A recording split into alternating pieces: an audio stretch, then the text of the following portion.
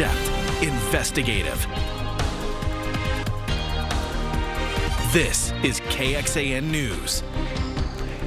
Austin's plan and design for light rail expansion is coming into better focus. Earlier today, the Austin Transit Partnership officially recommended a route. Thanks for joining us. I'm Daniel Marin. And I'm Britt Moreno. Thanks for being with us tonight. The 38th to Old Torf to Yellow Jacket is apparently what they prefer. So that is an on-street two-line light rail. And KXAN traffic anchor Erica Brennis takes us along the route.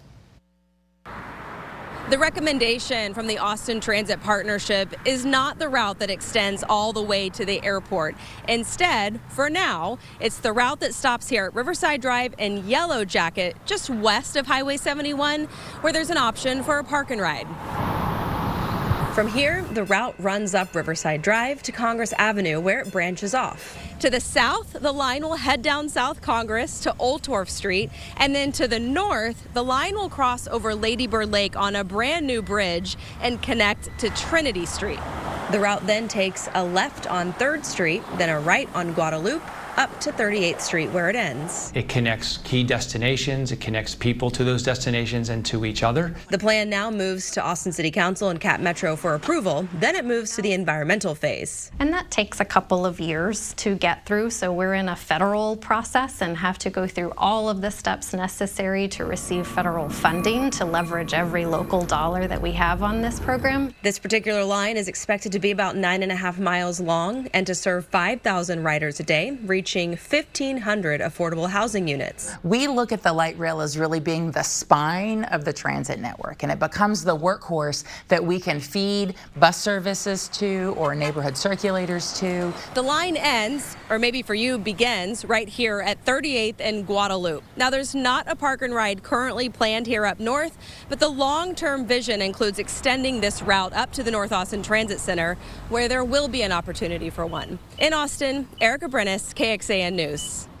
Erica, thank you. Now, there is a bill in the legislature that would challenge the funding for Austin's Project Connect. This one would require the city to go back to the voters and get them to approve, allowing the Austin Transit Partnership to issue bonds or debt that would cover future costs.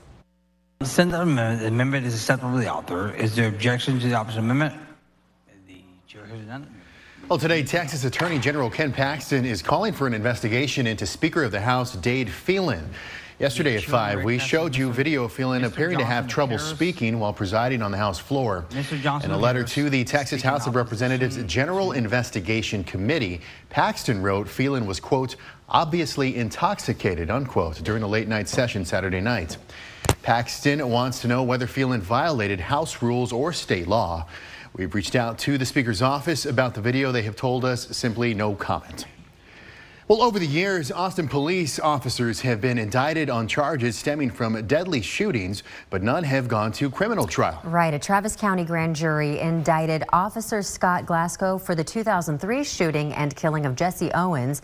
That indictment was thrown out because it lacked criminal charges. And you might remember in 2013, Officer Charles Kleinert was indicted for manslaughter in the shooting death of Larry Jackson Jr. And in that case, the charge was later dropped because a federal judge ruled Officer Kleinert was protected at the time because he was working on a special task force. And in 2019, Austin police officer Von Trey Clark pled guilty and was sentenced to life for the murder of Samantha Dean and her unborn baby. That trial was in Bastrop County, where her body was found, not in Travis County. Now, Officer Christopher Taylor is the first Austin police officer to stand trial for murder in Travis County. Our Sally Hernandez sat down with a former Austin prosecutor for a unique perspective on the case. Jeremy Celestine, you were once a prosecutor at the Travis County District Attorney's Office, and now you are a defense attorney. So I'm really interested in your analysis of this case. A murder charge is unique for a police officer. What are your thoughts on that? Well, I was thinking back on my time at the DA's office, and I don't recall many cases that reached that level of prosecution. I do know that there was one case that was brought against an APD officer that eventually was removed to federal court. And that had some unique circumstances about it, but I don't recall ever seeing a murder charge in and of itself. Jose Garza, DA Garza, ran his campaign on police accountability. How do you think this case plays into that? It has to be kind of top priority, and it has been a top priority, obviously. He indicted many officers for their conduct following the killing of George Floyd. And then this case had been lingering before that. So he made it a priority to take this case to the grand jury. He got the indictment. And I think that it is a top priority, which is evidenced by the fact that he brought in a special prosecutor just for this case.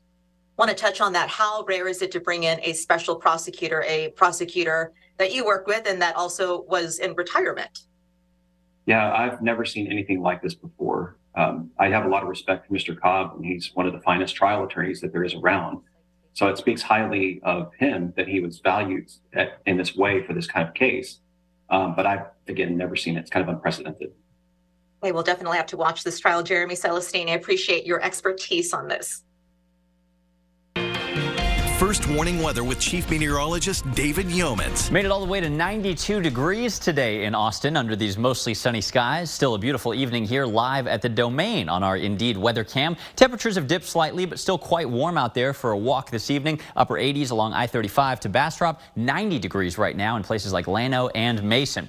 Just in the past 30 minutes, we've had a little isolated shower pop up in northwest Travis County, just west of Lakeline Mall, close to Cedar Park. Another little downpour near Jonestown. There is a little 10% chance of a downpour like this over the next few hours, but the main event is hours away. We've got a complex of severe thunderstorms from Lubbock to eastern New Mexico. This is eventually going to make it here while we're sleeping tonight. Coming up, I'll show you where those storms may be severe, a timeline of when to expect it overnight, and an update on your holiday weekend rain chances. We have worked hard to prioritize survivors of family violence, and we want to work hard to earn your trust. New at 5, the Travis County District Attorney's Office is asking 70 different victims of family violence to now come forward so it can prosecute their cases. The DA says so far his office hasn't been able to make contact with the victims. KXAN investigator Avery Travis joins us now. And Avery, you sat down with Jose Garza earlier this month for a one-on-one interview. Our team has been digging into criminal case data, really how many, and to find out how many and what kind of felony charges his office has dropped over the last few years. And we did find hundreds of family violence cases have been dismissed or rejected. The DA told us these cases are some of the most difficult to prosecute, particularly without a victim's cooperation and testimony. Data we obtained through a public records request shows the top reason a felony family violence charge is dismissed is on the request of the complaining victim. In each of those cases, the district attorney's office makes an independent evaluation of our public safety as a community and the safety of that victim to make a determination about whether we can and should move forward without them. Now, keep in mind, this process can be grueling for victims who may, in some cases, live with or depend on the defendant. That's why the DA offered several new resources today from his office, but also directed people to the SAFE Alliance. And we've got links straight to those resources right now online at KXAN.com. During the announcement today, the DA's office also provided some statistics that show his office has nearly doubled the conviction rate for family violence cases since 2018. He's been in office since 2021. And keep in mind, you can watch our full investigation on an increase in dropped felony cases, though, since he's taken office. That's coming up tonight on KXAN at 10. All right, Avery, thank you. Well, a 19-year-old crashes a truck into barriers near the White House. We'll tell you what he's charged with and what else was found at the scene. Plus, the year-long search for a missing girl resumes in Portugal today. And tomorrow marks 1 year since the shooting at Robb Elementary. What's changed since then and what hasn't? Police in Portugal resumed their search for Madeleine McCann today. She's the British little girl who went missing in 2007 at the age of 3 while on vacation with her family.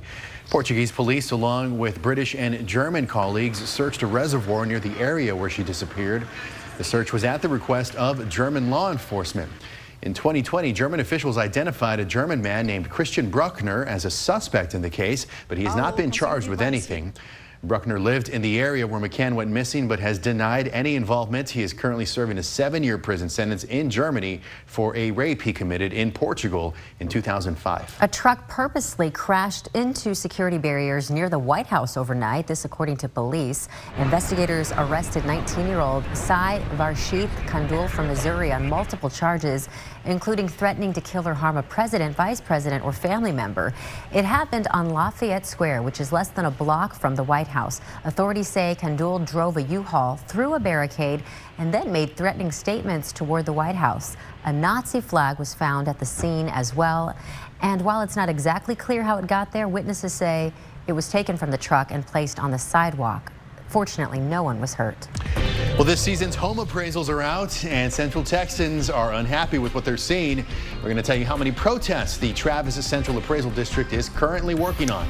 A stray thunderstorm has fired up north of Lakeway. You can see those towering clouds from the Lakeway camera over Cedar Park out toward Jonestown. This will only help the lakes a little bit further. Travis continues to rise about an inch per day, now up over a foot in the past 2 weeks. Your first warning forecast with some storms tonight coming up.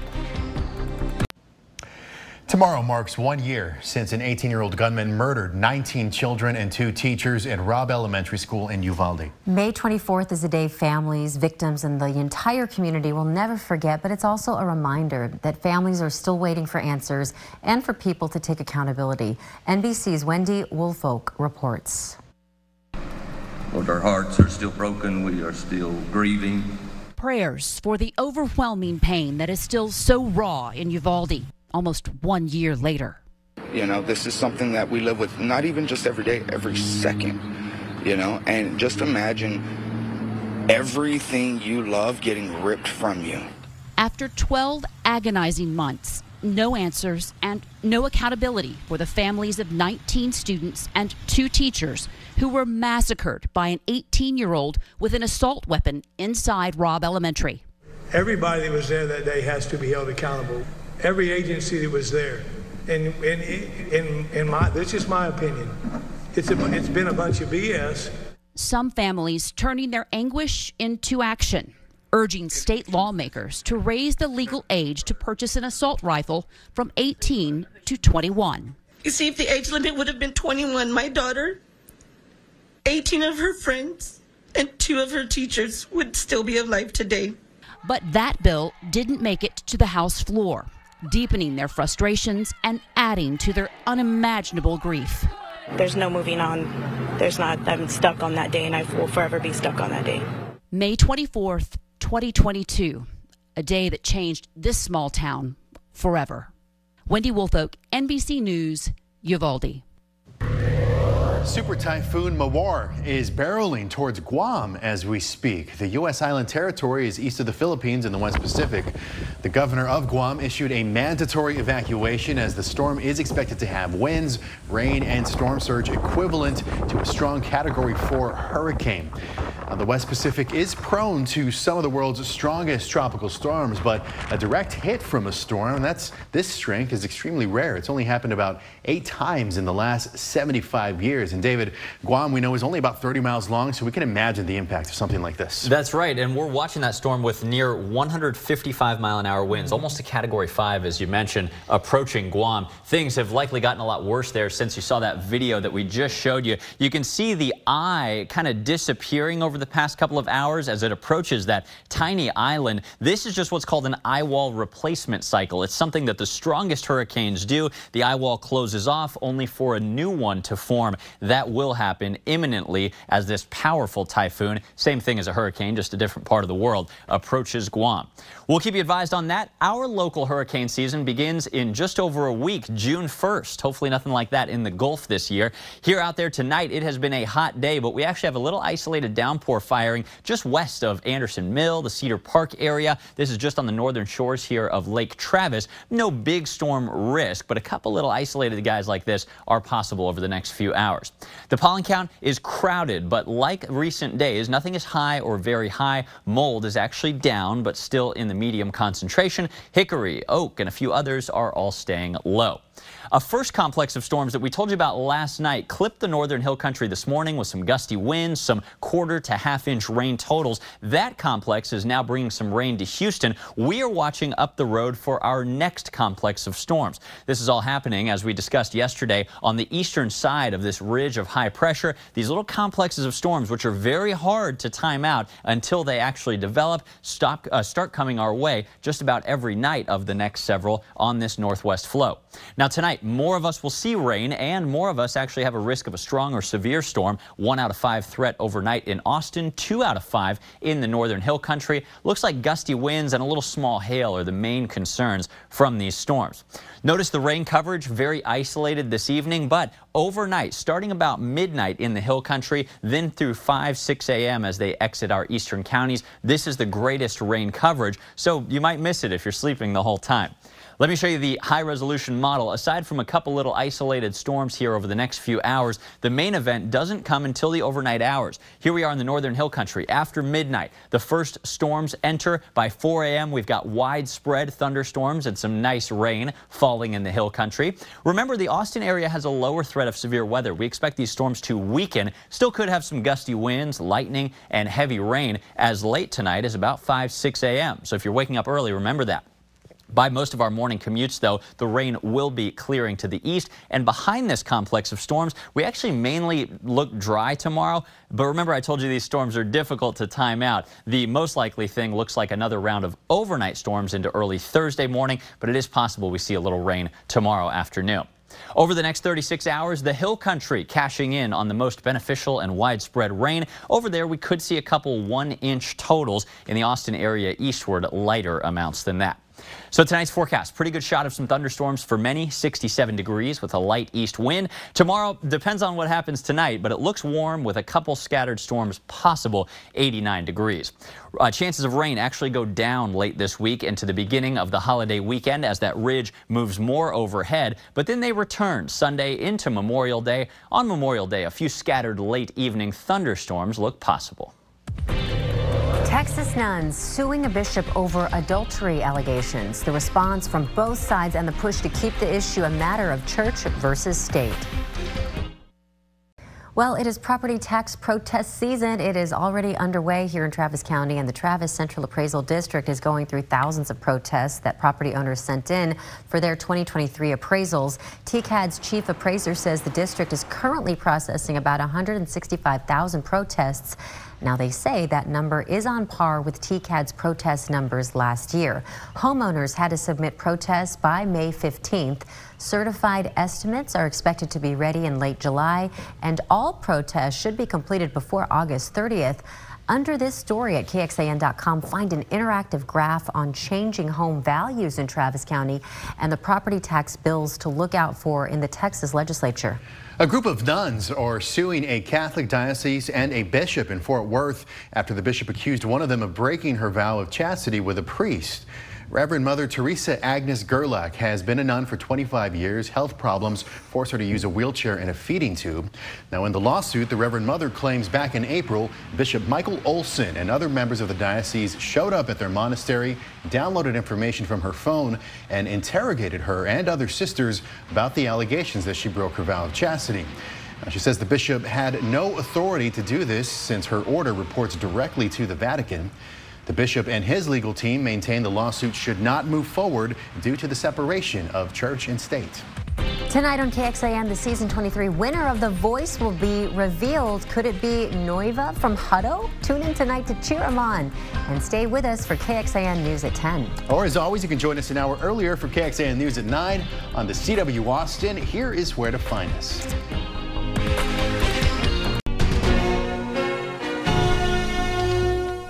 Thanks for listening to KXAN News Nightly. You can also listen to KXAN News Today every morning for more in-depth coverage of what matters most to you.